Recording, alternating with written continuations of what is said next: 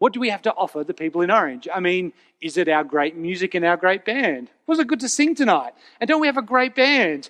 We could tell them that we have the best band in Orange and the best music. Pretty impressive. What about our kids and youth programs? You know, we run a gold standard of kids and youth ministry where all the needs of your families will be met. Or would you say it's the new building? You know, we're going to have 440 really impressive shrubs that you have planted, and people will want to see those shrubs. Or would you say it's our impressive church leaders? What makes our church successful? What does our church have to offer the people in Orange? If you're a Christian here tonight, you've thought about this question as you've tried to invite friends and family along to church. I mean, Easter is in just 4 weeks. How are you going to convince the people that you love to come to church on Easter? If you're not a Christian here tonight, we're so glad that you're here, but you might be thinking this right now. You might be sitting here thinking, what does this unimpressive group of people in this school hall, what does this church have to offer me? Or maybe you're a teenager and your parents have just dropped you off tonight. You don't know why you're here. You're thinking, great, what is this church going to offer me? What does our church have to offer people in Orange? Today we're in 1 Corinthians, and 1 Corinthians is originally a letter written by the Apostle Paul to a church in Corinth in the 1st century. In chapters 1 to 4, he's been dealing with church divisions. There's been factions and arguments. And in chapter 3, he deals with their view of church and church leaders. So if you've got your Bible, grab it open, have a look at chapter 3, verse 1. I want to show you the problem that they're having, or the problem he's addressing. Chapter 3, verse 1, brothers and sisters, I could not address you as people who live by the Spirit, but as people who are still worldly, mere infants in Christ. I gave you milk, not solid food, for you were not ready for it. Indeed, you are still not ready. You are still worldly. In chapters 1 and 2, Paul has divided all people into 2 groups. There is those who think the cross is foolishness, and those who think it has the power to save. They are those who live by the wisdom of the world, and there are those who live by the wisdom of God. There are those who, at the end of chapter 2, are human and they follow the spirit of this world. And there are those, at the end of chapter 2, who have the Spirit and can understand the things of God. And where does Paul put these Corinthians? Well, did you notice in verse 1, he says you're in the wrong group. He says brothers and sisters. So he says they're Christian. But he says you are still worldly, mere infants in Christ. Why are they immature in their faith? Verse 4. For when one says, I follow Paul, and another, I follow Apollos, are you not merely human beings? Their approach to church and church leaders through the wisdom of the world means that they have fundamentally misunderstood how God works in his church. And so while there's lots of talk about leadership in chapter 3, that's just a symptom of a bigger issue. Have a look at verse 18. Do not deceive yourselves. If any of you think you are wise by the standards of this age, you should become fools so you may become wise. Verse 21. So then no more boasting about human leaders. They are boasting about their human leaders because they are using the wisdom of the world to think that church is successful. To think, what can we offer people in church? And so tonight, Paul is going to give them 3 things that God's church offers people. That is, what can be found in God's church. And so we're going to go through those things. The first one is the power of God. How about I pray? I haven't prayed yet. Let's pray first. Heavenly Father and gracious God, help us to read and understand your word tonight, not so that we may be smarter sinners, but so that we may walk more faithfully with you. And so help us tonight to put off the lens of human wisdom so that we may see your church from your perspective. In Jesus' name, amen. So, big question, what does our church have to offer the people in Orange? First point, the power of God. Have a look at verse 5 with me. What, after all, is Apollos? And what is Paul? Only servants through whom you came to believe. As the Lord has assigned it to each task, I planted the seed, Apollos watered, but God has been making it grow. So neither the one who plants or the one who waters is anything, but only God who makes things grow. First slide should come up. Paul calls the church God's field to explain his divine work in his church. So just picture you are in the church when this letter is read out. So the Apollos faction is on the left. You have t-shirts that say 4 more years of Apollos. The Paul faction is on the right. You say, poo-poo Apollos, we want Paul back. But Paul, when they say, I belong to Paul and I belong to Apollos, they're actually giving human leaders the glory for God's spiritual work. So Paul says, stop treating us like factional leaders. Treat us like servants, simple servants with an assigned task by God. So Paul, when he was first in Corinth, he shared the gospel. It was like he was planting a gospel seed in people. And Apollos, he came after. He faithfully taught the Bible. It was like he was watering that seed. But it was God who gave the growth. It was God, by his Spirit, who helped them believe.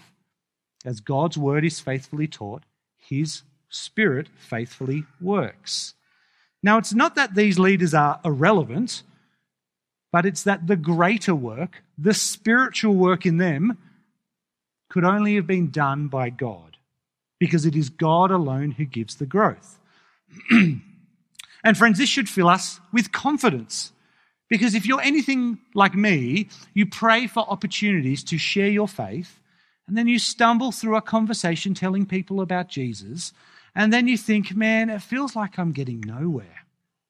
But tonight we're reminded in chapter 3 that it's God who changes people's hearts, it's God who changes people's lives, and it is God by his Spirit who grows his church. I mean, praise God, that it is he who makes it grow. Now, if it's a God alone who gives the growth, there's a bit of a question there. If it's God alone who gives the growth, why do we still elevate one human leader above the other? Or worse, why do we elevate our human leaders above God? You see, the first century Corinth prided itself on its spirituality. It prided itself on its sexuality. It prided itself on its wisdom. The celebrities of the day were these traveling philosophers, and they believed that the power of the speaker was found in their persuasive arguments, in their rhetoric, in their ability to use human wisdom. And the Christians in Corinth, they brought these cultural assumptions into church, and so they elevated human leaders above one another. It was like they had the wisdom of the world as a pair of glasses, and they used it to look at church. They elevated these human leaders above one another because they were using the wisdom of the world. And while our wisdom, the wisdom of this age, is different from first century Corinth, friends, we can still fall into the same trap. We, as 21st century Christians, have this rugged individualism. We have this desire to be successful, to be impressive, and where that success and impressiveness originates as individualists is within us. And so we can fall into the trap of using this worldly wisdom to think about church. We can be tempted to think that church needs to be impressive. We can be tempted to think that people will be only attracted to church if it looks slick and professional.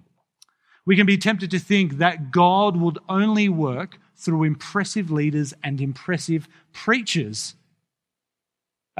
Okay, think about it this way.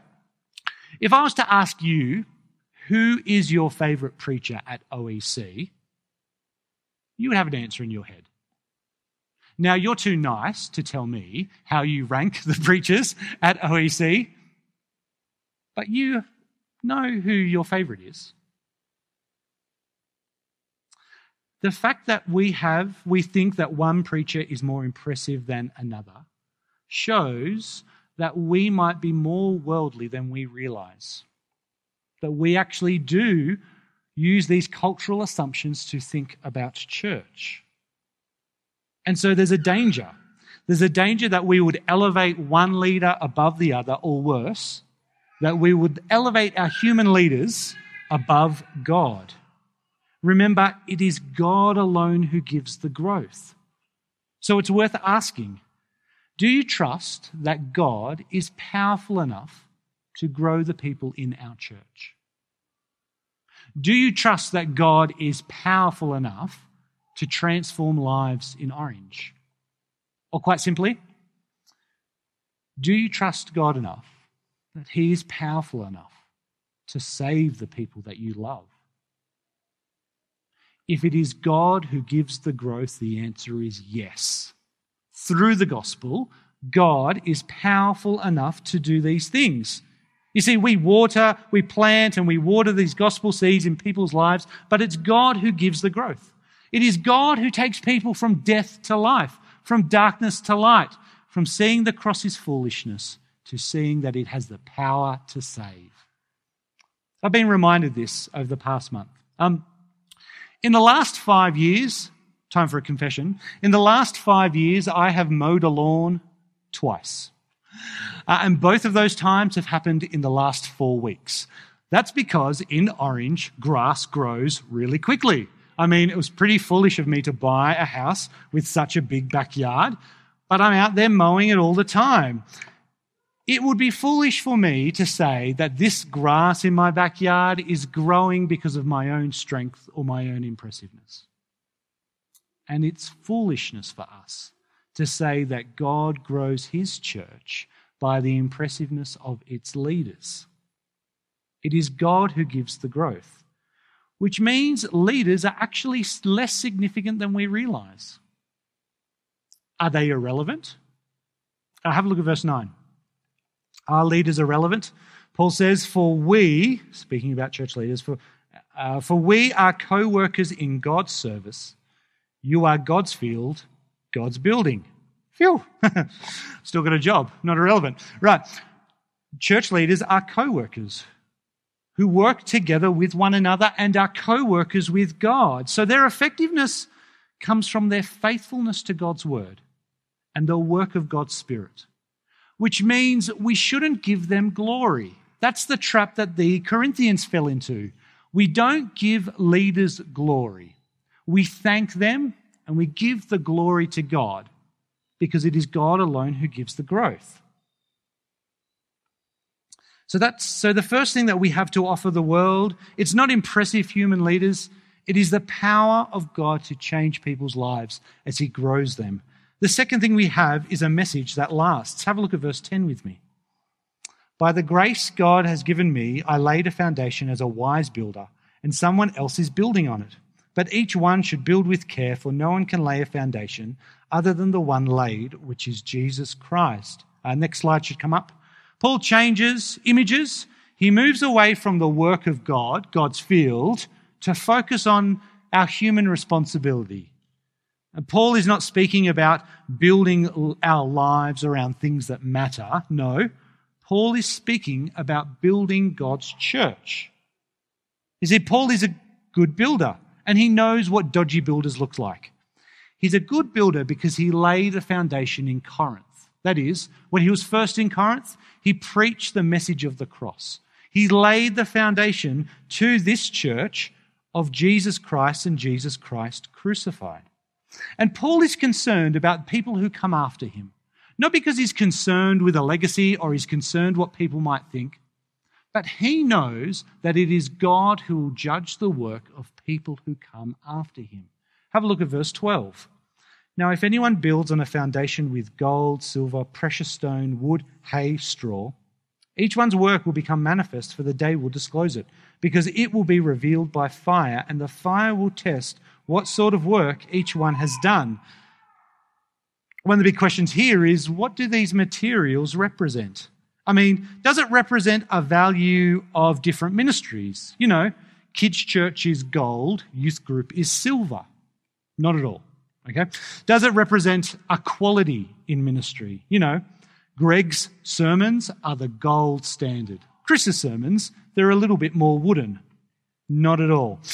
The point of this list is increasing flammability. Did you pick that up? Have a look at the materials. Gold, silver, precious stones, these are things that will last in a fire. Wood, hay, straw, these will be consumed by a fire. What is the day of fire? If you've got your Bibles there, flick over to chapter 4. Have a look at chapter 4, verse 5 with me. Paul says this. Chapter 4, verse 5, "Therefore judge nothing by the appointed time. Wait until the Lord comes. He will bring to light what is hidden in darkness and expose the motives of the heart." We see that the fire is the day that Jesus returns and he judges the earth. Now, this is not, for those who trust in Jesus, this is not a fire of punishment for them, but a day of testing, as their work in building God's church is tested and revealed for what it truly is. So I guess then the question is, what is that work that will last on that final day? When God's church, when God's building is set ablaze on that final day, what's the kind of work that will last? Well, if you've built with hay, you're probably going to lose your eyebrows. If you're built with gold or silver or precious stone, it will survive. If the gospel, and in particular, the message of Jesus on the cross, if that is the thing that secures us into eternity, I take it that the things that will last, the work that will survive, is work that promotes or proclaims the gospel of Jesus Christ or allows other people to hear the gospel of Jesus Christ. That is, the only thing that will last will be things that are built on the foundation of Jesus Christ and Him crucified. And that work should point people towards it. Paul then goes on to talk about a reward. Have a look at verse 14. "If the work that anyone has built on the foundation survives, he will receive a reward. If anyone's work is burnt up, he will suffer loss, though he himself will be saved, but only as through fire." I take it we get a little bit twitchy about rewards from God because we love comparisons, yeah? I mean, we want to know who gets the reward and will I get a reward? We want to know, will you get a reward and will your reward be bigger than my reward? In our first Bible reading, Jesus told a parable about servants and the reward they may receive. A slide will come up. In Luke chapter 19, he tells a parable of servants who worked for a master. The yellow text, the first one came and said, "Sir, your mina," think coins, "your mina has earned 10 more. Well done, my good servant," his master replied. "Because you have been trustworthy in a small matter, take charge of 10 cities." The point is not who got the bigger reward, but those who worked were blessed because they saw the fruit of their work. 1 coin to 10 coins. And they receive a commendation from God. And that 10 coins turns into 10 cities. We see a similar thing in chapter 4, 1 Corinthians chapter 4, verse 5. So let's go back to that verse that we read before. "Therefore, judge nothing before the appointed time. Wait until the Lord comes. He will bring to light what is hidden in darkness and expose the motives of the heart. At that time, each will receive their praise from God." The great reward, I take it, is praise from God. That is a commendation. Well done, good and faithful servant, and the satisfaction of seeing our work in eternity. So I want to be clear with that. That God rewards us not with heavenly cash or a better life here today, but the blessings of seeing the fruit of our work in eternity. That is, kids' church leaders, if you have built on the foundation of Jesus Christ, your reward will not be a big kids' church or kids who love you. It will be seeing those kids in heaven. And God saying, "Well done, good and faithful servant." Youth leaders, In youth ministry, you may not know this, but seeing the fruit of your work, it takes a long time. And sometimes you need a bit of patience to see it. But for those who have served our teenagers faithfully, for those who have built with gold and silver and precious stones, for those who have taught the gospel faithfully, their reward will not be a bigger youth group, but it will be seeing those teenagers in heaven. And God will say, "Well done, good and faithful servant." You see, the point is not who gets the bigger reward or who's the most impressive leader. The point is work in such a way that your work lasts, that it lasts for all eternity. Be careful with how you build. You see, we are all builders in God's church. And the thing that matters is not your craftsmanship, but your materials. The thing that matters is not how impressive you are, but how faithful you are with the gospel. The only thing that lasts is this message and its impact on people's lives. My wife and I, about 13 years ago, we bought our first house. It was a 100-year-old worker's cottage, a renovator's dream, which was true. It was very much so. So the first day we got the keys, I ripped up all the carpet, and underneath the carpet was this Tasmanian blackbutt floorboards. Absolute, like 100-year-old floorboards, 6-inch wide. Some of them were 9 meters long, the width of the entire house. Beautiful. So we sanded them and polished them up. They look great. I then knocked down a wall to my wife's distress, but I knocked down a wall and then bought a second-hand kitchen off eBay and then kind of retrofitted that into a new kitchen. And then we did the bathroom. Basically, I brought everything back to the brick wall and then built new walls, taught myself how to tiled it, and then got a plumber in to fix the rest. I spent 8.5 years renovating this house, working hard. 8 years of quite literally blood, sweat, and tears.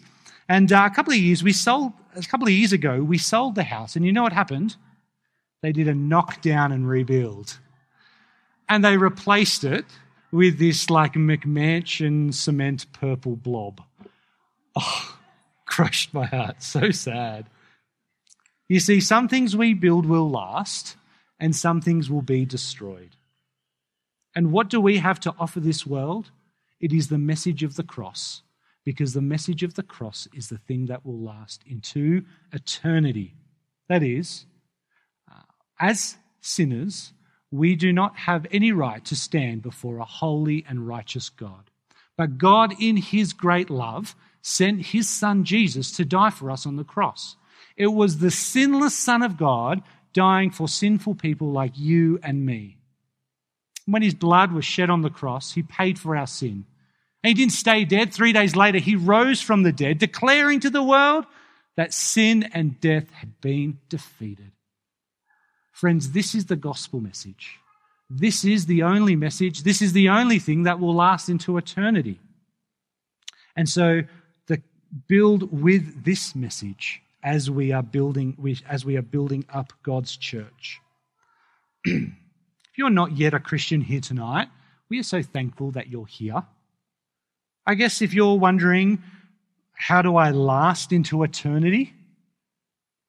By believing in the death and resurrection of Jesus and repenting of your sin. That's the good news and the hope that he gives us. If you are a Christian here tonight, can I ask, how are you going with building in God's church? Are you being a good builder or a dodgy builder? Are you being faithful with the task that God has given you? Now, it seems quite overwhelming, all this talk about building and what we need to do, and sometimes that fills us with feeling of inadequacy or I don't know how to do this, or how will I build if I don't know what I'm building? Paul addresses that in our last point. God gives us everything in Jesus Christ. Have a look at verse 21. Paul says, "Let no one boast in men, for all things are yours, whether Paul or Apollos or Cephas or the world or life or death or the present or the future. All are yours, and you are Christ's, and Christ is God." Isn't it nice that he does actually like leaders? I've still got a job. if God has the power to transform people's lives and has given us the message of the cross, then everything we need for this big building project, God has already given us in his Son, Jesus Christ. He's given us leaders. He's given us servants. He's given us co-workers to plant and water the gospel in people's lives.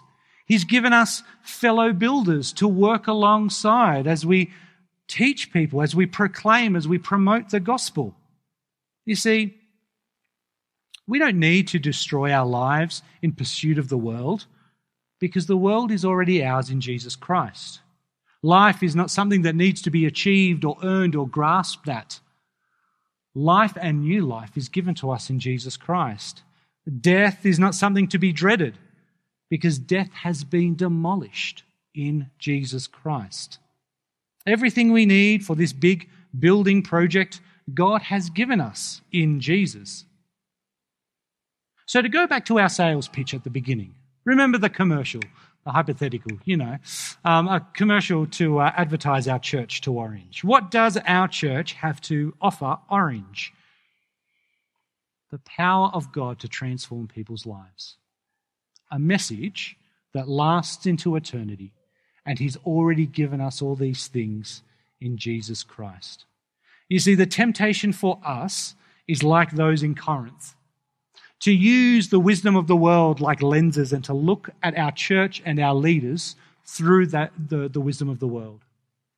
And tonight Paul says, don't do that. Don't fall into that trap. You don't need to be a successful church. You don't need to have professional programs. You don't need impressive leaders. Friends, today we need to lay the wisdom of the world at the foot of the cross.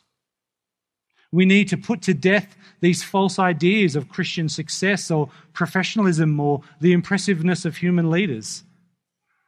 And I take it this here is how it applies to us. Remember, 1 Corinthians is not originally written to us. It's originally written to the church in Corinth. And so reread it 2,000 years later. And as we read it, we need to carefully ask, how does this apply to us?